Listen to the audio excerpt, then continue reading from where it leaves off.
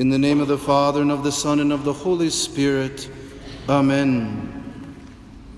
The Jews quarreled among themselves, saying, "How can this man give us his flesh to eat?" And Jesus said to them, "Amen, amen, I say to you, unless you eat the flesh of the Son of Man and drink his blood, you do not have life." It's a quizzical interaction, is it not? How can this man give us his flesh to eat? Unless you eat. See, now the rallying call at the heart of the 6th chapter of St. John's Gospel, when the Lord Jesus Christ now is laying, in a sense, one of his clearest doctrines, the heart of what will be the Christian life. The rally is in this moment to himself. Again, remember the context. Christ has healed, he has cast out demons, and then he has just fed the 5,000 with the loaves and fishes. He crosses the sea. They're all fired up about it because this is the miracle prophesied by Moses, that the Messiah would do the works of bringing the bread from heaven. So the feeding of the 5,000 has them all kind of geared up about this. They're excited that they cross the sea and find him. They have followed him personally, and now he drives home that need. How can it be given? The only way they will know the answer to that question is to stay near to the person of Jesus. He will show. He will go and cleanse the temple. And he will say, "Destroy this temple, and in 3 days I will raise it up." Then at Passover, the heart of the life of salvation, he will rewrite the law and say, not that lamb is an icon, but this is my body. This is my blood, taking the bread and the wine.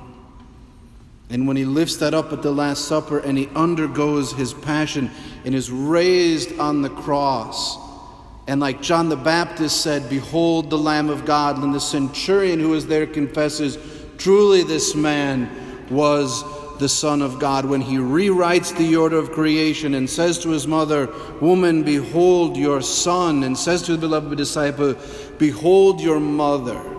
And when his side is pierced and outflow the blood and water, proving him to be the new temple.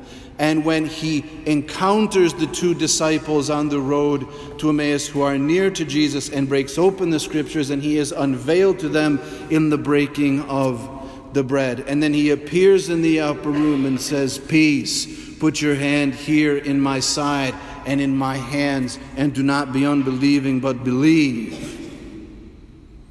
See, that's how. And that's why from the beginning, right?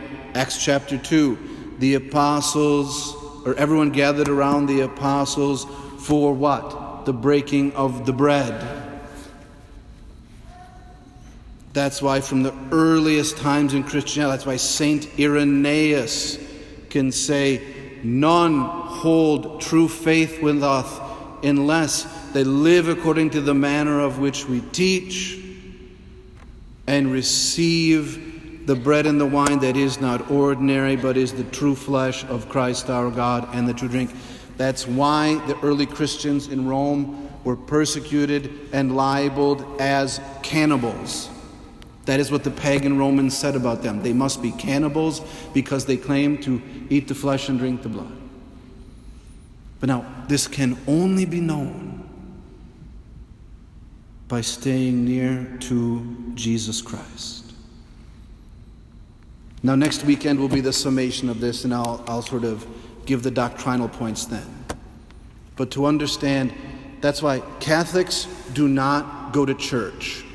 You might have said to your neighbor, "What are you doing tonight?" "I'm going to church." You don't go to church. You come to the Mass. Now, you might come to church to, say your rosary. You might come to church to have a little time in meditation. You might come, go to church to go and relax yourself. But tonight at 5 o'clock, you didn't go to church. You came to the Mass, to the Eucharist, to the flesh and the blood. And I am going to consummate that sacrifice when I eat the host and drink the chalice. And I'm going to mingle that, mix it together so that when I hold up that host to you and say, behold the Lamb of God, and you say, blessed are those who are called to the supper of the Lamb. And just like I dare to be a priest, God have mercy on me.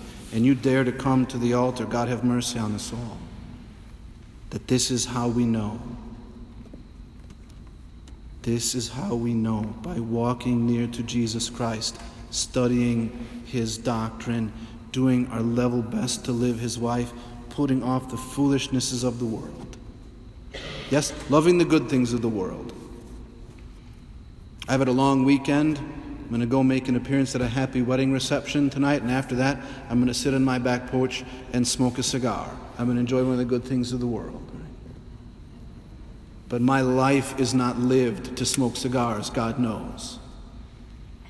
It is to strive to be near to Jesus Christ, just like all of you good people. So praise God for his mysteries. Peace to you who have come to Mass today. That when that question is, how can this man give us his flesh to eat? Because we follow Jesus Christ, we can hear ring in our hearts and souls, Amen, Amen. We are proud to eat the flesh and drink the blood. In the name of the Father, and of the Son, and of the Holy Spirit. Amen.